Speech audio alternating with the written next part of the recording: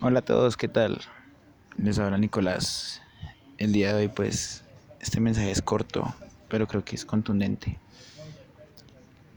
Y después de tantos esfuerzos, de tantas luchas, de estar pensando tanto en cómo hacer algo tan básico, vengo a decirles que simplemente luchen por sus sueños, luchen por sus metas.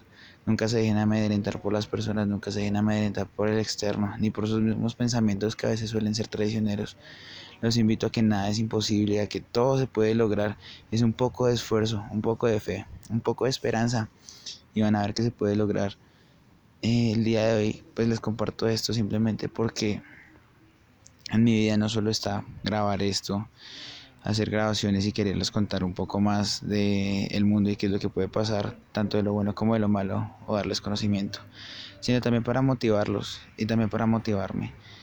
Y con la experiencia que he tenido estos últimos días, ya finalizando mis deberes académicos, me doy cuenta que las únicas limitaciones que tiene es uno, nadie más. Y quiero invitarlos a que no se limiten, a que realmente luchen, a que realmente hagan, a que busquen, a que solucionen, a que creen problemas, pero para solucionarlos, que traigan beneficio al mundo y traiga beneficio a ustedes, que les traiga conocimiento y les traiga satisfacción.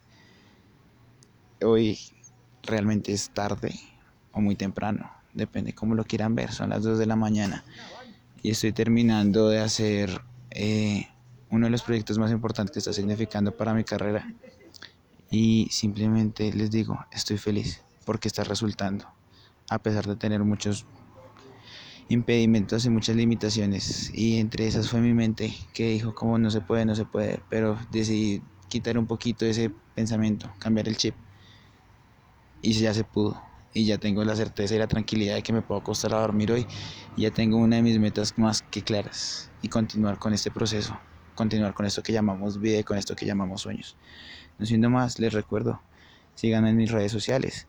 Como arroba barra el piso el Juano en Instagram. Arroba barra el piso el Juano en Twitter. Arroba el podcast de Juano en Facebook. Y en Snapchat arroba podcast de Juano. No siendo más, les deseo un feliz día, una feliz tarde, una feliz noche. Un abrazo a todos.